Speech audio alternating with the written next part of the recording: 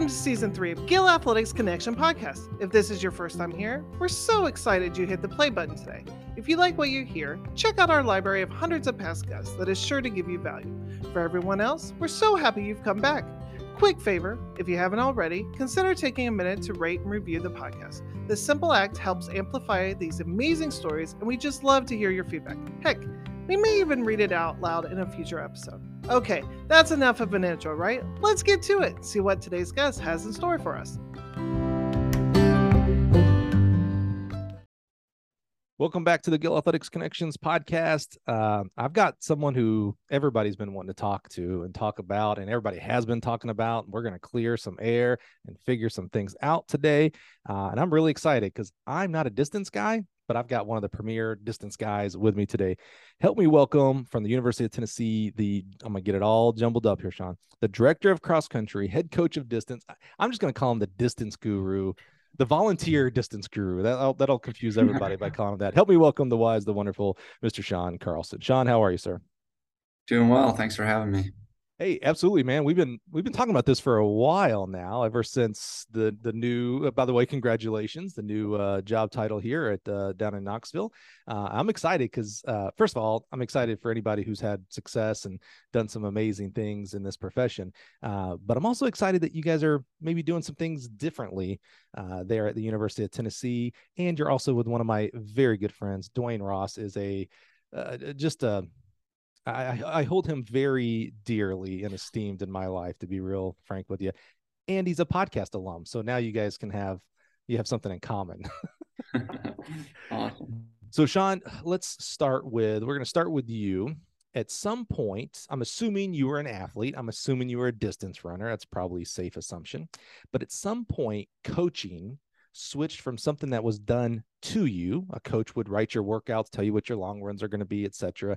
And at some point, it had to flip in your head that, oh, wait a minute, this is actually something that I can do, that I can become a coach one day. Where does coaching begin for you? Yeah, so I ran at North Central College in Naperville, Illinois. Is that right? Yep. Al Carius, the greatest to ever do it. I was fortunate to kind of learn from him a lot of philosophies on, life, training, how to treat people, all of those things. And coaching had always been something in the back of my mind. And as an athlete, you think it's, just show up to practice, obviously. And then you realize it's a lot more. But yeah, right after college, I went and worked for a very short bit. I decided I just didn't want to do the 9-to-5 cookie cutter life, and I ended up and deciding to get my master's at North Central while coaching at St. Charles North High School. So I coached distance runners over at St. Charles North, had a lot of fun with it. And then figured, well, I'd like to do this at the college level. Kind of had Al as a mentor, obviously, and his suggestion was just doing it at the biggest and best level that you can first as a volunteer, and just seeing where it goes. So Joe Piani fortunately took me under his wing as a volunteer at the University of Notre Dame, and probably for my first 3 months, I was just like, I'd show up at, I think he would get in at 8 o'clock in the morning, Joe. And so I'd try and get in at 7:30. And then we had an associate head coach, Alan Turner at the time. Alan would get in a little bit later in the day, but stay till 11 p.m. And so I just worked their hours. So 7:30 till 11, and, did whatever they needed me to do. And 3 months into that, one of the assistants at Notre Dame had left, and they kind of said, well, you're sitting there, you seem to be in the office all the time, we're not going to hire you at the end of this year, but we'll give you this year kind of. And so I just worked like crazy because I thought I was going to get fired at the end of the year. No benefits. And I think it was like $12,000 or something like that. So that was my first year of collegiate coaching, and then Well, fortunately they kept me on. Yeah, right. Pause there, because what I want to go back to real quick is you went into college to study something. You thought you were going to be something, a doctor, a lawyer, a business owner, and maybe you did some of that. You mentioned you had kind of a private sector job. What were you actually thinking you were going to do? Yeah, I majored in business and finance. I wanted to own my own business. That was kind of my idea. And I want to make enough money to do that and then retire early and then coach. That was kind of my plan. I said, well, I don't want to be, you know, climbing the rung when I'm 45 or 55 years old. So I just decided to kind of send it and do what I love now. But yeah, all of college, I worked in grocery stores. Right after college, I had a job in management at a grocery store that still my first job, I think. Well, now that I've got a new job, but it paid more than I ever made at the University of Notre Dame in 11 Oh, years. So you know, I gave up a lot. I love to myth bust, so we're going to explore that as well, because we think, first of all, Division I, just in general, Power Five, secondary, and then Notre Dame. We think if you've made it there, you're raking in the big bucks. I love. We're gonna talk about that a little bit more. Before we get there, though, you mentioned something that's really special, and that's running for North Central. The coaching tree. I bet Al Carius laughed when you came in as a freshman. You're like, yeah, I'm going to be a business guy. I want to own my own business. And he's like, whatever, man, you're going to be a coach. Do you know where you're at? You're at North Central. This is what we do. We produce coaches, man. As you look back now, because now you have something that you didn't have then. You have perspective, right? We can look at the experiences that you had. What was it like? I mean, North Central produces not only, first of all, amazing teams and runners and individuals, et cetera, but tons and tons of coaches. I mean, I could do a show and I'd have 100 guests of just North Central alums who are in the college ranks, or not college, I'm sorry, high school and college of track and field ranks. What was it about North Central that, as you look back now, that kind of helped, at least stoke the passion that, yeah, you know what, I am going to be a coach now, not, 40 years from now. Yeah. I think a lot of our guys end up going into coaching, and I think it says a lot about Al and Grammy, their experience at North Central and how they were treated, and just the impact that Al and Grammy had on our lives, through college, meant a lot to us, and it triggered something that we wanted to give that back to other people. I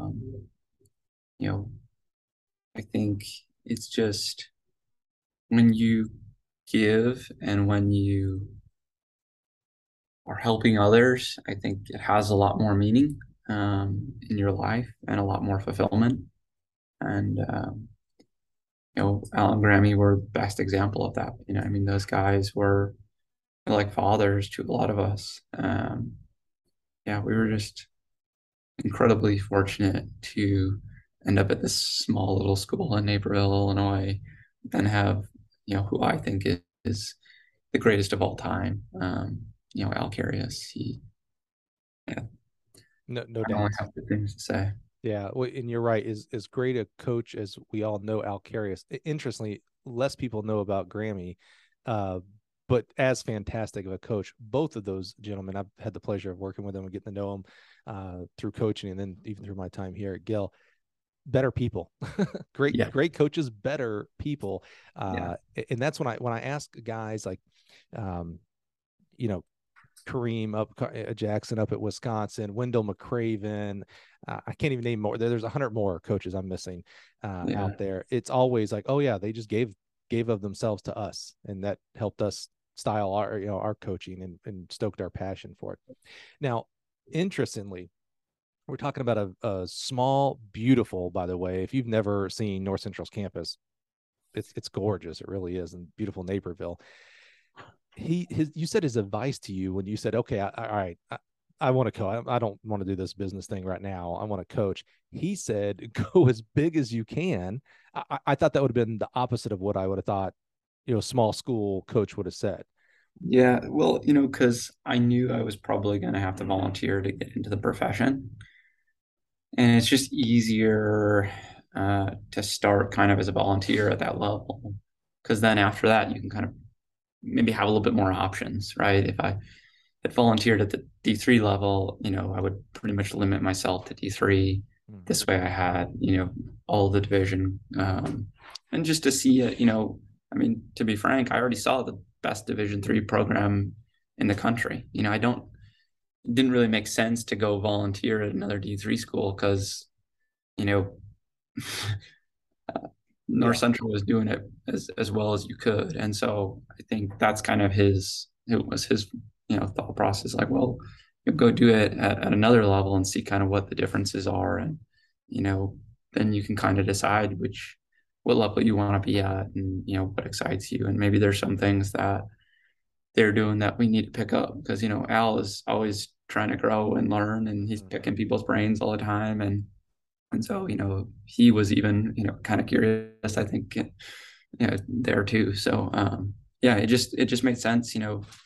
Joe, Coach Piani was a great mentor also and taught me a lot and had run a really successful program. And so, yeah, I've just been incredibly fortunate to have, some pretty influential and very successful people in my life at a really, you know, really early age to help, shape my philosophies on coaching and treating people right and those kind of things. Yeah, I was going to mention that it's, some of us are only lucky enough maybe to have a legend in their life once. You go from, maybe a couple of legends, Grammy and Curious, to Joe Piani, who, oh my goodness, another just all-star. When I coached at Ball State, he was one of the first people that kind of welcomed me in the Midwest. I mean, just an amazing human being. So I love that you set your sights high, like, okay, let's go find, what's one of the biggest programs I could find, and you hit maybe the number one. You go to Notre friggin' Dame here now. What was it like? Was there any, I'm going to call it imposter syndrome? Do you know what imposter syndrome is? Have you heard Yeah, that term? Yeah. yeah, So you were at I'm going to give all the prejudices of D3. You're D3, non-scholarship, little Naperville, and now you go to the big time, Notre Dame, ACC, national championships is the goal every year for cross and distance and track there at Notre Dame. How did you acclimate yourself? I know you said you're a volunteer, so I understand there's some different places there. You're not maybe writing workouts and stuff like that, but you're still having to uphold that ND on your chest and what Piani and the other coaches are doing. How did you go from quote unquote little D3 to the big stage right off the bat? How did you handle that? yeah. I mean, I just think that people that work hard are invaluable. Um, like the reality is, if Joe wanted advice on a workout, he wasn't going to be asking his volunteer, right? And I knew that. Um, like he'll call someone that was relevant. And so I knew, I just knew my role, and my role was to do whatever needed to be done, and I would have cleaned toilets if I had to. And I think that's the basis of anybody that's trying to get into the profession and volunteer is like, listen, you're volunteering to learn how to do the job. And you're trying to, if they're going to spend the time teaching you that job, you should make it worth their time by doing whatever and everything that you have to make their job easier. And that's just kind of how I thought of it is whatever it takes was what I was willing to do. And yeah, I mean, I think you got to recognize that, most people that are volunteering are, pretty, fresh out of college. And so you're giving up your 20s, like, I mean, I lived in South Bend, Indiana from 23 to 34. I don't know if you've been to South Bend, Indiana, but like, not a place for young professionals. And so, I live in Champaign, man, so I know South Bend. yeah, yeah. So, I just immersed myself in the job and Yeah. doing everything I could to, in, in, in my way, make the program better. Whatever my role was in that. And it evolved, over the 11 years that I was there. So I hear you. Dig one layer deeper. There's someone out there right now who is either starting their volunteer position at XYZ University or wants to get into coaching. You now looking back on that experience, what's the one piece of advice you would give them once they're there? Is it to soak up everything training wise the coach says? Is it to learn the other side that we, for as athletes, we don't think about? We only think about on the track. We don't see all the other stuff that we have to do as coaches. What's one piece of advice like, hey man, you want to make this worth your while, make sure you do this? Yeah, there's obviously X and O's matter. I think learning how to run a successful culture is important. But then I also think, you're going to see things that maybe you don't agree with, right? And that's good. That's not a bad thing, right? Like, I think it makes you think about what you want to do when you're in that role, for good and bad. And, every bad experience, I think, still has some benefit toward what you're going to do in the future. And so, I think taking in, all of the aspects, whether you like them or not, is a really important part of it. And then, realizing there's really no job that's above you, or below you. Like you just do whatever it takes in whatever role you're in. I mean, even in the role I'm in now, like I'll do whatever I have to do. Like last week I was cleaning our golf cart. I washed our golf cart by hand. Why? Because it makes an impact on the program. Because recruits are going to see that golf cart because it represents the University of Tennessee. And it needed to be clean that day, I'm going to do that. Like whatever it takes to be good is what we will do. And I just think that when people have that approach to how they go about their job, you're going to probably be a little bit more successful. Yeah, I love that example of the golf cart. One of the things that blew me away on one of my visits to Oregon, Robert Johnson, now former head coach, Oregon has quote unquote everything, right? I mean, they can 100 volunteers, 100 director of ops, whatever. Mm-hmm. And I went out for jumps practice, and he was out there turning his own pits. And I told him, I was like, Robert, I go, no one in America will believe me that you are actually the one who, everybody thinks you got guys with golden shovels out here.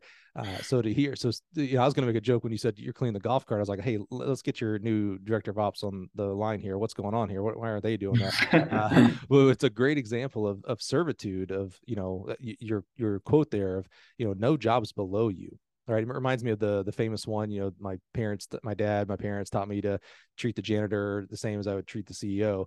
Well, that's only if the CEO is willing to do the things that the janitor would do, in my opinion. So I love that example. Where does that come from? Were your parents, I think of service type jobs, were your parents teachers, business owners? That had to be learned by you somewhere. Yeah. My parents were divorced very early in life. They were collar jobs. I lived with my grandparents for most of growing up.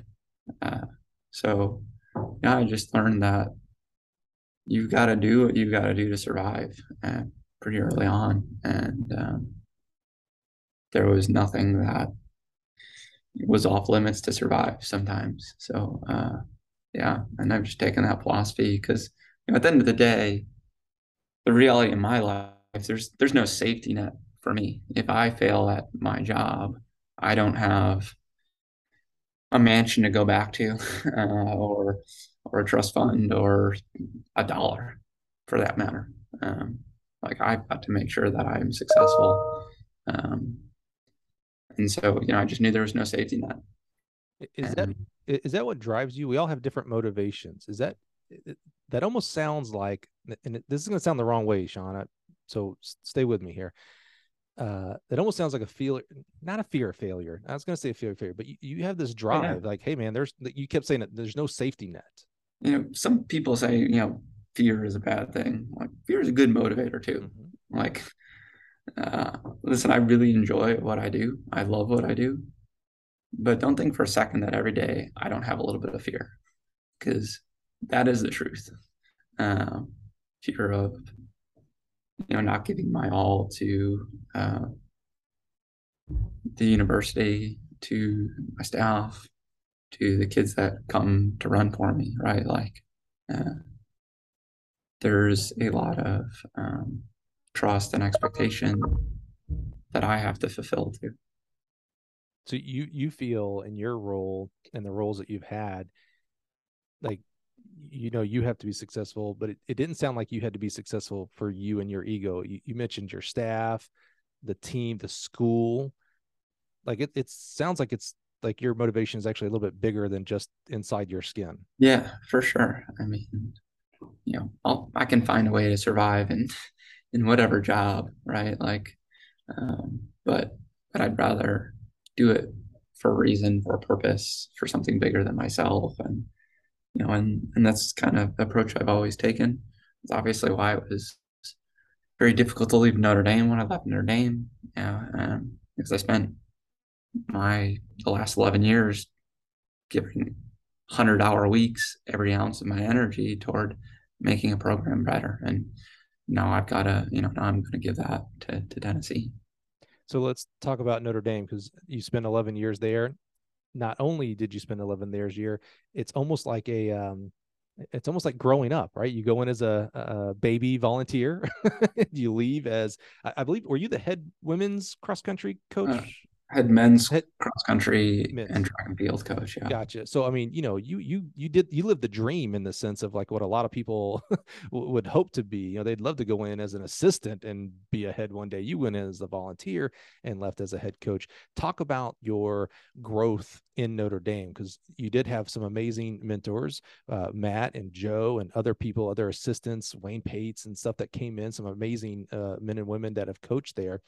How did you see yourself transform as a coach and really as a person? Because, coach is your title. Sean is the person. How did you, your transition, how did you transform during that 11 years? Yeah. I mean, my roles changed a lot over time. I started basically just recruiting, and then I got, men's middle distance, then I got women's middle distance. And then, 6 years ago, I got all of the men's distance side, and there was even a little bit more responsibility and pressure on that. And when I got the men, we were 14th in the region and 10th in the conference, so we weren't very good. For a place that, expected a little bit better than that, we kind of turned that corner and, won 3 out of 4 conference titles, and we're second at nationals in cross country. But I think the biggest thing that I grew in is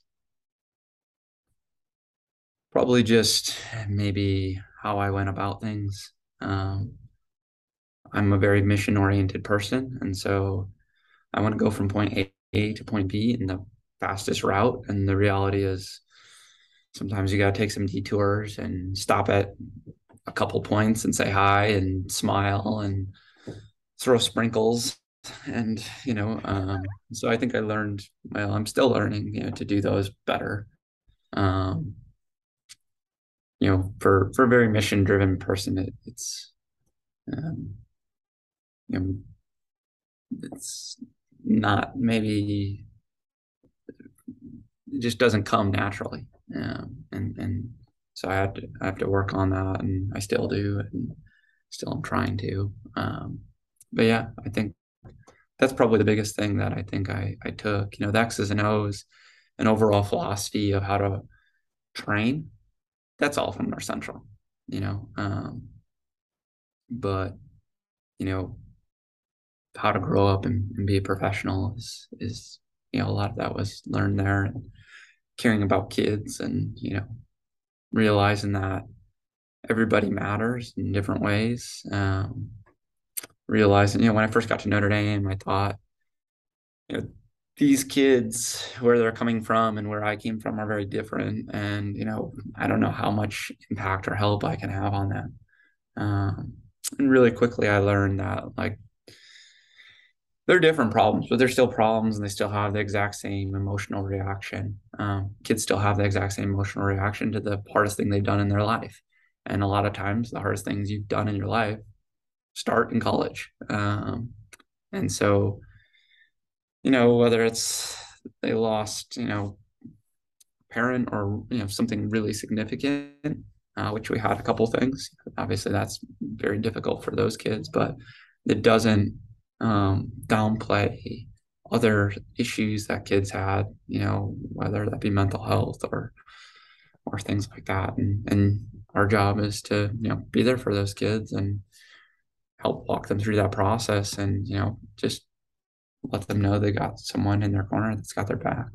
And maybe has had some experience in some of those things as well. Yeah. When you're 18 to 22 years old and your echo chamber is 18 to 22-year-olds, and that's where you're getting all your advice, it can be dangerous. So having someone maybe that's seen it before, whether it's another athlete or life experience or whatever, the coach gives maybe a little bit more or tries to take a step back and give a little bit more rational thought through, perspective for kids. I mean, I think, everybody thinks of coaches as an X and O's, but, coaching is like, it's life, right? It's the values and characteristics that you develop and reinforce in the 4 or 5 years you're in school are probably those same exact values and characteristics you're going to continue to have over the next 40 years of your life. And our job is to help reinforce and support the right things.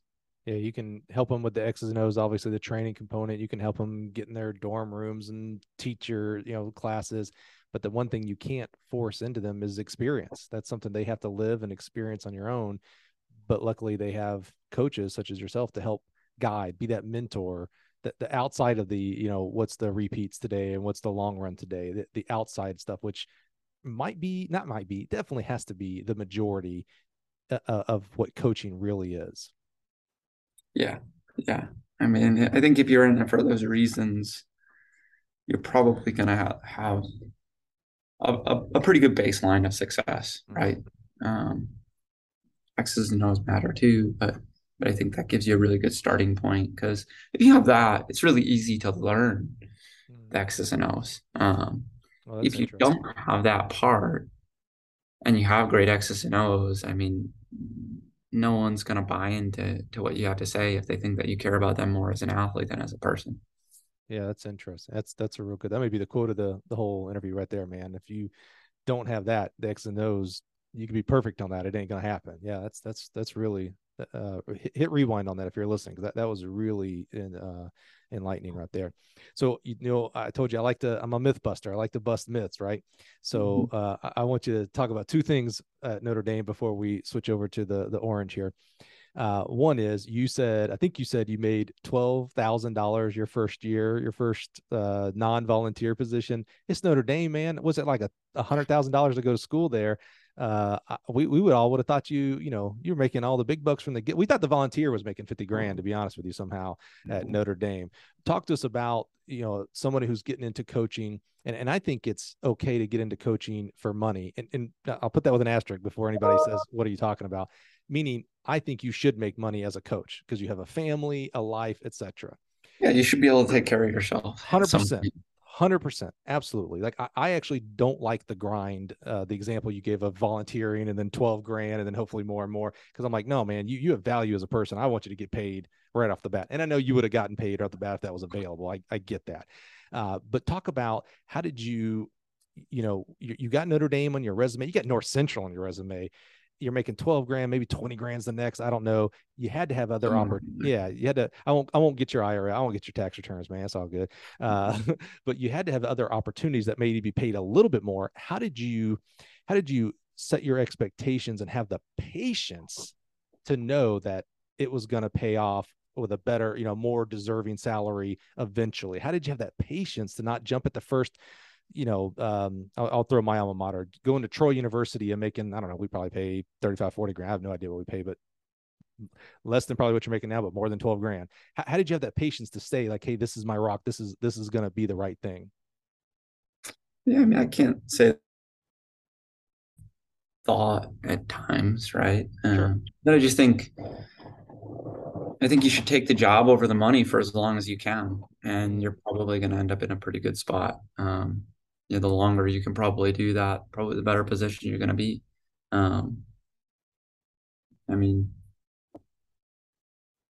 yeah, obviously, and when I say take the job over the money, I think that refers to a lot of things, like a job that you think you can learn at and grow at and really set yourself up to be successful when you do take over your own program. Like that matters. I'm not going to beat around the bush, but the name of the school is relevant. It just is. And that certainly helped too. But yeah, I just valued my long-term future over pay for a long time, for a really long time. I mean, I think most people would be surprised what I made at Notre Dame throughout my career. Yeah. And I think, you've got to prioritize, just like everything else in life, like happiness and what you feel like you can learn. There's buckets, there's categories in a job, right?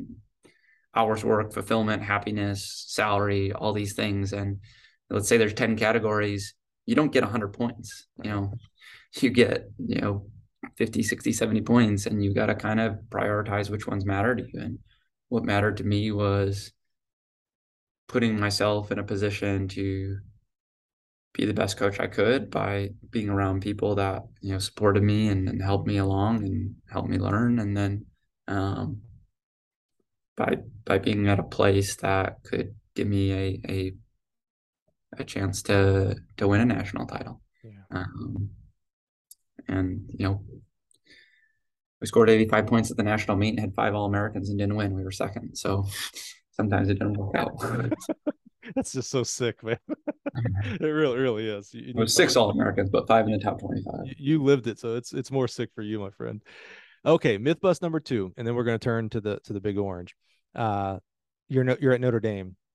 It's easy to recruit there, right? I mean, come on, you got to just go to the top 10 kids in each category, the 15, the 5K, and 10K, and you just got to pluck them and bring them to South Bend, Indiana. By then, it did become easy. I'll say that. Okay.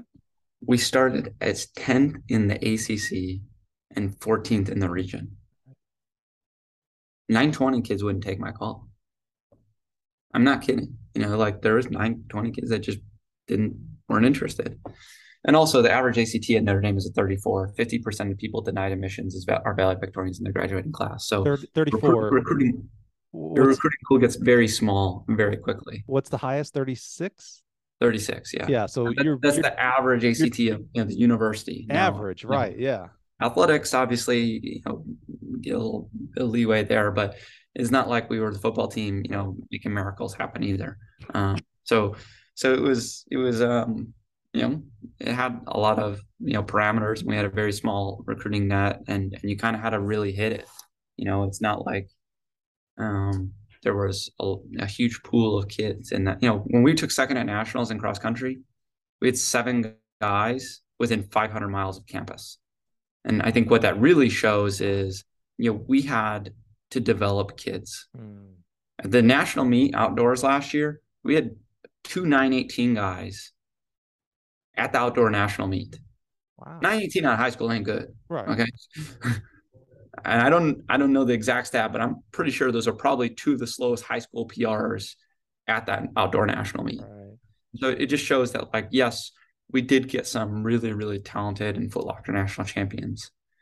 But at a place like Notre Dame, it's difficult to have that kind of depth because of the academic standards. And so you had to develop kids. Now, the last year I was there, we signed 6 or 7 guys under 9 minutes for 2 miles, which has to be the number 1 recruiting class in the country. Right.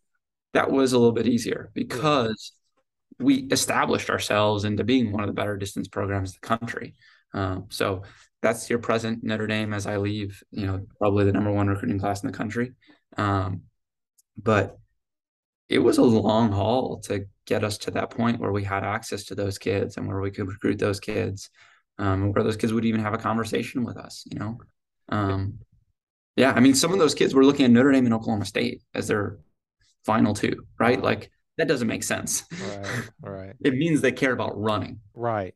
Obviously they chose Notre Dame for academics still too, but when those are your two places, like Dave Smith has done a fantastic job at Oklahoma State, making it a premier running program, and it just shows that the kids that were looking were some of the best distance runners in the country and prioritized running. Yeah, it's quite common. We forget that we're looking from the outside, and so we see a Notre Dame or any other school, you name it, and think, oh, they've got it so easy. I remember when I was going from high school and I wanted to go to college coaching, and I was like, man, college is so much better. I get to pick who I want to work with. Where in high school, it's just whoever shows up. That myth got busted like the first day my first college job, and then when I went to the SEC, I was like, oh man, it's going to be so much easier. Now I'm at Mississippi State, SEC. Everybody's going to know who I am and who we are. Everybody wants to be in Starkville, Mississippi, right? First of all, you got Stark Vegas. That's right. Exactly right. My first recruit I called, LZ Coleman, set the indoor 400-meter high school national record. We spoiler alert, we signed him, by the way, baby. But my first phone call, I call him up and I was like, so LZ, I was like, so like, who else are you looking at? And he's like, oh yeah, it was USC, Baylor, Florida. I think it was TCU at the time. And I was like, crap, this didn't get easier. I got to recruit against Mouse. I got to recruit against LA. I was like, man, this didn't get easier. It might have gotten harder. So the kids that you're recruiting, those sub-9 kids, it ain't like they only had one choice. Like you're saying, Oklahoma State, and you probably up against some of the other, the top 5.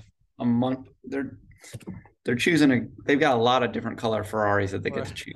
I'm not selling a Ferrari against a Kia. I'm selling a Ferrari against other Ferraris. And so, yeah, they, Stanford, Notre Dame, they were looking at all those places. I think at best at Stark Vegas, when I was there, it was a Nissan Altima. At best is what I was trying to sell. All right, well, let's talk about selling something really, really good. I've been a fan of University of Tennessee for quite a while. How did this opportunity come up? And there's some uniquenesses here to explore because and you're going to explain it to us, but Dwayne Ross is the head track coach. And Dwayne Ross, he's a podcast alum. You got to go back and listen to his podcast. Just one of the most amazing men in this world. I consider him a dear, dear friend. And so that was announced like one day. And then like an hour later, the distance coach was announced, but it wasn't announced as here's the assistant track / head cross country coach. It was here is the director of cross country, the head coach of distance, Sean Carlson. So Sean, talk to us. First of all, how did this opportunity come up? Why was it attracted to you? And what are you guys doing there in Knoxville? Yeah, it's certainly a unique setup that doesn't really exist in the NCAA currently. It started with Danny White, our athletic director, who kind of had a unique vision for track and cross country. I think you see a lot of distance-oriented programs and a lot of track-focused programs, and you don't see a lot that kind of do both really well. And Tennessee has a rich tradition of distance running. We won 1972 cross-country nationals here. We've had, some just really good distance runners over time, and obviously we've had a really good track team, and we want to combine those two without sacrificing one or the other. I think we have a really unique model that I think works really well for both me and Dwayne, and in that me and Dwayne care about coaching, right? And he doesn't want to deal with distance runners. I don't want to deal with sprinters because I don't know what I'm doing there.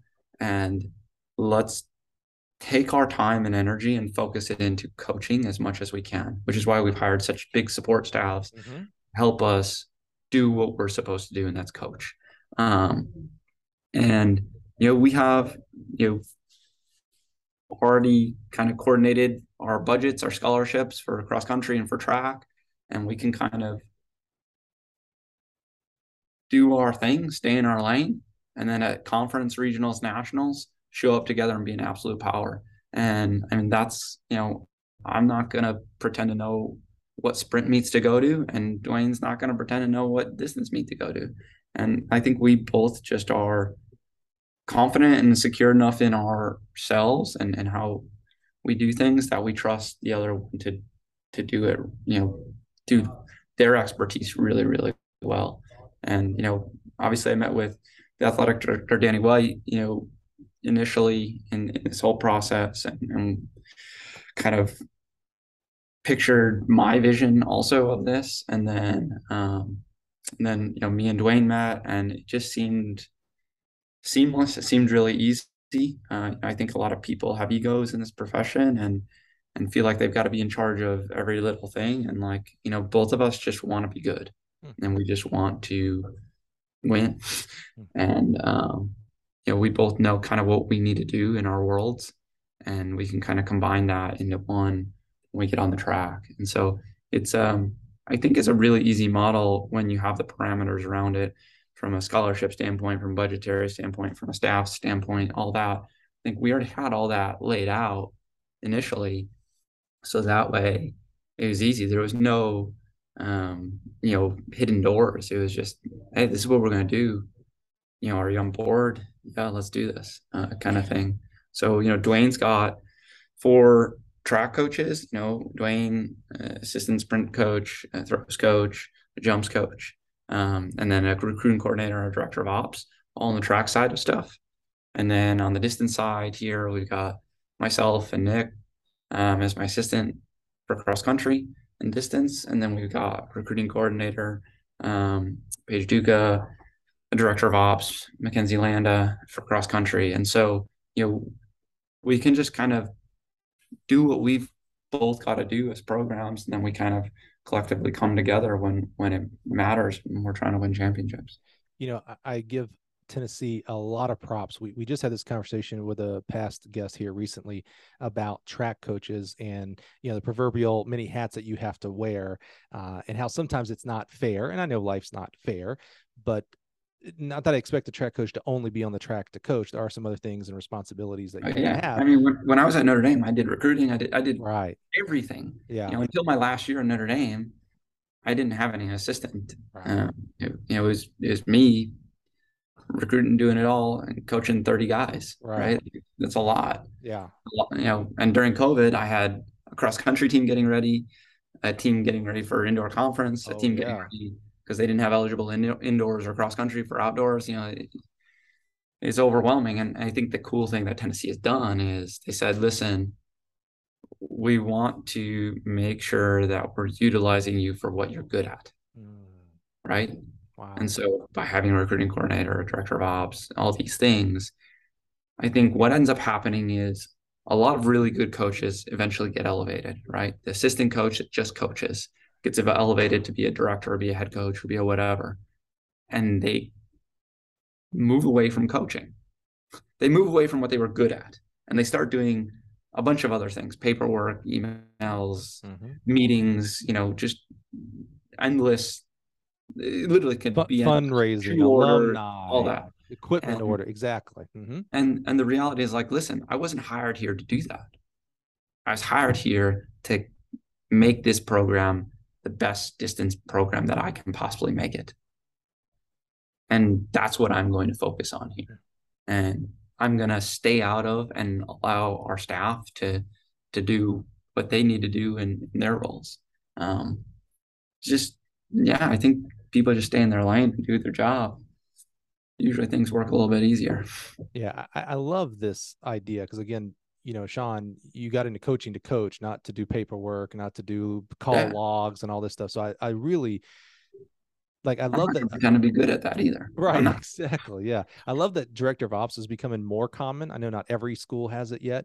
And several programs now are starting to get 2 DOs and, recruiting coordinators, et cetera. So I just love that because it's supporting our coaches to be coaches. And then also the other things, it doesn't absolve you from all the other things you got to do. So I just love that the support of giving coaches here for that. I want those people to be in a position to tell me what to do, not me to tell them what to do. Right. Like, I'm going to coach and do the X's and O's and have time to have relationships with our kids and, be present and go to lunch with them and, be in their lives.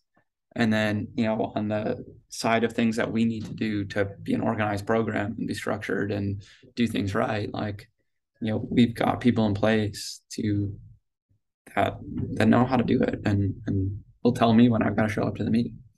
So I love the vision that Danny White gives for this. As far as I know, it's the most unique out of any other university that I'm aware of. Maybe there's somebody out there I just haven't heard of. I usually know. I think it'll be more common eventually. Right. So going into something new like this, for you, this would be going into something new, even if it was the traditional model, right? You're going to a new place.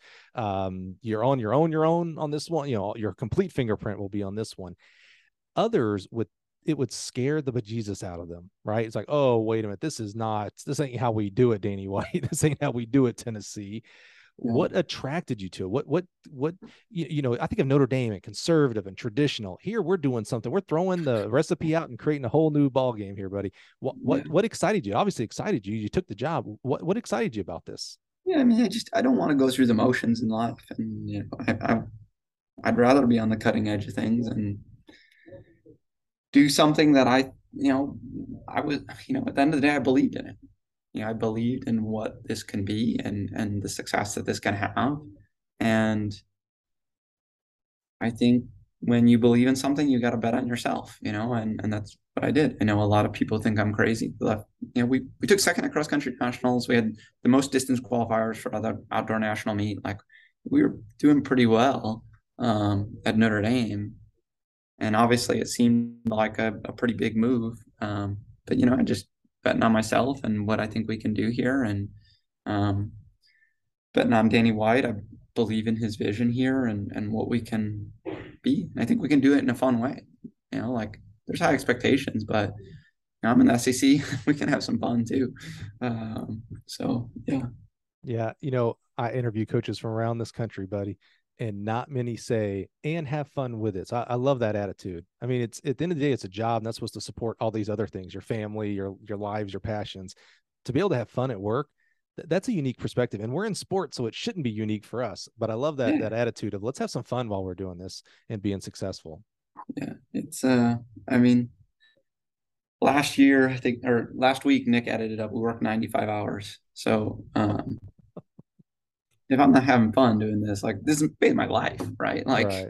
Why am I doing it then? Right. So yeah, we try and enjoy this and enjoy the relationships that we're able to make with our kids and stuff along the way. And to be honest, winning is fun. Correct. And hard, by the way. Very hard, but it's fulfilling, and so we're excited about that part too. Well, let's talk about something that we don't talk about a lot here. I don't know that I've ever used this word on the podcast, Sean, because I don't like dealing in it. I like just asking straight to the source, and I've got the source. So we're going to bust this right here. I don't like dealing in rumors, right? Everybody likes to talk, and of course the internet chatter and all that kind of stuff. It's out there. The rumor is this ain't just a radical new way of looking at track and cross country. It's a radical way of looking at how you support track and cross country. They tell me that the internet's, they, capital T, they, I've yet to figure out who they are, but they keep telling me stuff, right? That the cross country / distance side is going to be completely funded by NLI. Now, that's a cool, sexy thing to say because of what NLI and what you see with football and basketball. Are you guys going completely? So no scholarships for your distance kids, only funded by, I don't even know what NLI is. I thank God I got out of coaching. Tell us, what's the truth? Let's get the real skinny here. Let's put this to bed. Yeah, we've raised $100 million already. No, I'm just kidding. I was like, wait. No. That's just a rumor. We have scholarships allotted for distance runners here. Typical of what you see at any program. So we believe that the money and we're investing in distance running can, allow us to be successful. Yeah, perfect. Good. So it's not a completely NLI. That'd be there is, if it was going to be, I hate to say this, don't take this the wrong way, Sean. If this was going to be done for cross country at Tennessee, it would already been done for basketball at Duke or basketball at name any other big, rich Notre Dame, maybe. I don't know. It wouldn't start with cross country folks. So I love that there's some traditionalism here that, by the way, we still have rules. Notice how many coaches you said. It's the 6 coaches that you're allowed, and there's nothing crazy and funny and non-rule book breaking is going on here. NCAA will probably eventually change in some of those rules and scholarships and things like that. I'm sure that's coming, but we're doing what everybody else is doing, trying to win with 12.6 and 18 scholarships, and amazing. It is what it is. Okay, so other inquiring minds. This isn't rumors. This is just me now prodding and poking, and because I know a lot of the people on your staff, so it's just curious. You have very distinct staffs. You have a distance staff that you control, and you have a track staff that Dwayne oversees. You mentioned you're kind of these are my words. I don't want to put words in your mouth. You're going to be doing your own things. You mentioned, he doesn't know what Stanford 10K meet you got to go to and all that stuff, and he knows what sprints and jumps and throws he needs to go to, but you're going to come together fully for like 2 times a year, not 2 times, sorry, 2 times indoors and I guess 3 for outdoors, right? Conference and nationals, hyper focused, one team, volunteers going at it, and then outdoors, conference, regionals, and nationals. Yeah. How do you, who makes the call? You've got a stud that can do the 5 and I'm speaking out of my butt here. I don't know who does doubles and what, but you got a stud that can do a 15 and 5 double, or indoors. That's probably where it's more going to be applicable, right? DMR, 800, 1500, 3000. I guess it's the mile, not the 15. I just have every distance coach yell at me on Twitter right now, by the way. Who makes the call on, personnel utilage to help the team do best for conference and nationals? Yeah, I mean, I think the first thing I'd say is like, one, at times we'll be at different meets, and I think we're still one unified program, right? Okay. Like me and Wayne still want to be together in this, and both our staffs want to be together in this. And so, I think we're still one unified group with one vision. So I don't think that goes away. And same with the kids on the team, our distance kids are going to know our sprinters and jumpers and throwers and vice versa. And so we still want to have all that be a part of it. And we want to be a team. And we want to support each other and do that. But I think part of being a good team is trusting your teammate, right? The distance runner trusts that the thrower is going to do what he needs to do. And, myself and Dwayne trust that we're going to do what we need to do and know the right decisions to make. And so Dwayne's not going to pretend to know whether that 10K kid, that might be having a shot at winning a national title at the national meet needs to run the 10K conference or not. He's just going to say, score as many points as you can at a conference meet and do it in a way where we can do our best that we possibly can at nationals and a conference. And the same thing, it's people complicate this to be more than it is. Like, he knows that I have the best interest in our program, and I know that he has the best interest in our program. And, we trust each other to do what's right in that process. And so, yeah, he's not going to ever tell me whether we need to run a kid in the 10K, and I'm not going to tell him anything about sprints. I want you to lay out his 4x1 for him, please. Just tell him, say, hey, you know what, Dwayne, I've been looking at this. Yeah. I don't even know where to start. Exactly. Just start at the start, baby. Just start at the start. I just think that's what's happened in our sport is we take good coaches and we overwhelm them with a bunch of other stuff, and they don't become good coaches anymore. They become very average coaches. Let people do what they're supposed to do really, really well, and, create the staff and support around each other, and you're going to probably be pretty good. That reminds me of the, having the right people on the bus. That's only half the equation. Having those people in the right seats on the bus. That's what it reminds me when you tell me that. I like that. All right, man. You have been, I don't know, what is this day? This is like day 17 for you. It's not very many. Maybe day 30. Yeah, not many. Something like that. You might not even know how to get from wherever you're, probably in an apartment or something, or in a hotel room right now, to the office. It's probably, you're still doing that. You're recruiting. You got a great staff. Finally got that. Not even finally. That was quick. That was good. You got good people. You're super, super busy. Thank you so much. But wrap us up here. We're going into cross country season. In fact, when you're listening to this, I think they just had their first home meet, first cross country meet, which was a home meet. So you got a home meet that you're hosting.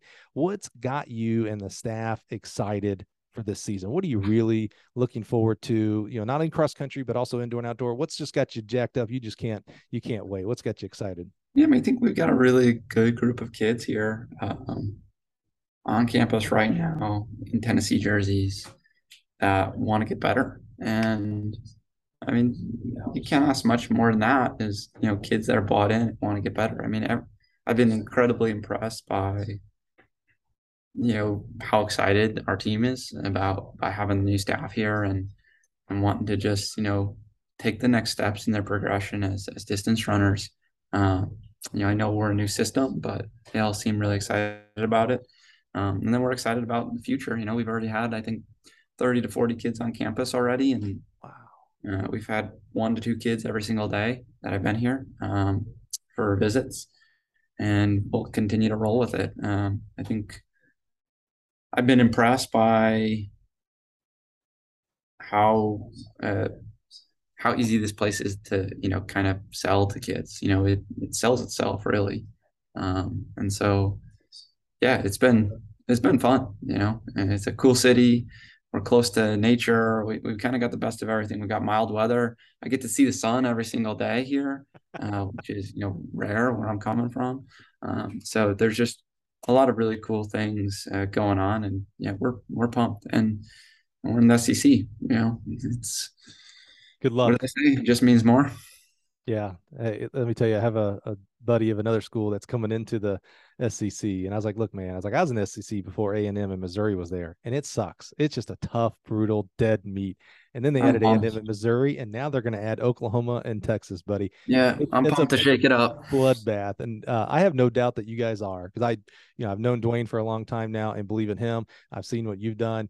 I believe in you. I actually, beyond that, because 1 + 1 can equal 2, but I think the support of the university, of the athletic department, it starts from Danny, right? I think this makes it a 1 + 1 = 3 kind of thing. And that's I know there's plenty of people that are a little concerned right now, my friend, and that's a good seat for you to be in, to be causing that concern. So now it's time to go out and produce, and that's what you've done throughout your career. Yeah, I mean, I think hire the best spring coach in the world, and I think I can do my job pretty well. It's easy. And the rest of them aren't bad either, my friend. You know that. I know at this point we can't say some things, but It's an incredible staff, and we're gonna let people do their jobs, and that's simple. I love it. We love to complicate, uncomplicated things. Same thing with distance running, or X's and O's of track and field. Then just do the simple stuff really, really well. And you're probably going to be very good. When you start trying to work on 1% stuff, you forget about the 99% that actually matters. Right. And, we've got the right people in the right places that all want what's best for the program and want to support each other, and we're going to run with that. Well, my friend, what I love about your story, as exciting as I use an analogy of the 400 meters a lot, and where people are in their careers. You are barely at the starting line. And what I mean by that, it's a positive thing. It means you're so young, you've got a lot of experience, but you've got 10, 20, 30, 40, I don't know, with modern miracle medicine, you might have 50 years. Look, the way you have fun with this, you go be coaching for a long time. I could just tell, man. You a Piana, you going for a long time. Al Carey, you even got those guys as examples, man. You got a long runway. And there won't be 100 hours a week when I'm 50 and 60. I can tell you that much. I still got that right now, but you'll deserve to move it down. You'll deserve to move it down to 50 or 60 hours a week back then. It's okay. It's okay. But what's exciting about that is, the success that you've had today, which is amazing for this young a point in your career. You're going to have so much more going, and you're going to positively impact young people so much more. And I love that your pedigree, I love your background, and that it comes on a coaching scale from North Central. You mentioned about training earlier, and we don't talk X's and O's, but I love how you said it. You're like, oh, all the training, it's North Central way. I mean, that's just what we do. And you've added your own spin as you continue to educate yourself and get better. And the kids that come in that are a little different, so you got to do some things like that. I love that story, because that's what gives people hope. Someone doesn't have to look at your position and go, oh, well, I have to be a Division I runner at Notre Dame to kind of get a job like Sean has. Like, no, you can work your butt off, have great mentors, put the work in. One of my favorite no one hired me because of my athletic pedigree. I can tell you. Thank God, right? I'm in the same boat. Like, man, thank God that wasn't part of the interview process. But no, it's exciting, Sean, man. I really appreciate your time. I appreciate, like I said, I love being a Mythbuster. I love kind of clearing the air and showing people that really at the end of the day, when you pull back that orange curtain, it's a bunch of people doing a bunch of hard work and having fun with it. And I think that's going to show once we start seeing results here in cross country season, indoor and outdoor. And I'm excited for it, man. I really am. Awesome. Well, thanks for having me. Yeah, Sean, man. Appreciate your time. Again, I know you're super busy, man. Go back. I know you got probably 5 recruits sitting right outside the office. You got a bunch of DOs and recruiting coordinators. Go get them, man, and good luck at the indoor meet, or I'm sorry, at your home meet, because that's no small feat on its own, man. That's its own fun stuff there. So thanks again for being here today, man. Thank you for listening today. Join us next week. We're gonna have another awesome person. We're gonna find out if they have as much fun as this guy. He definitely looks good in orange, though. I'm gonna give you that. So we'll see who else pulls different colors as we go along the road here. So thanks a lot for being here, and we'll see you next week.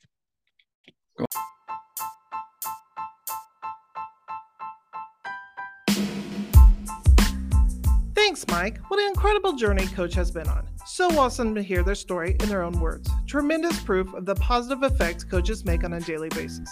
Help us spread the word of this great journey by sharing on your favorite social media channel. And don't forget to take a minute to rate and review the podcast. You just might get a shout out on a future episode. That's it for today. Join us next week when we'll connect you with another amazing coach.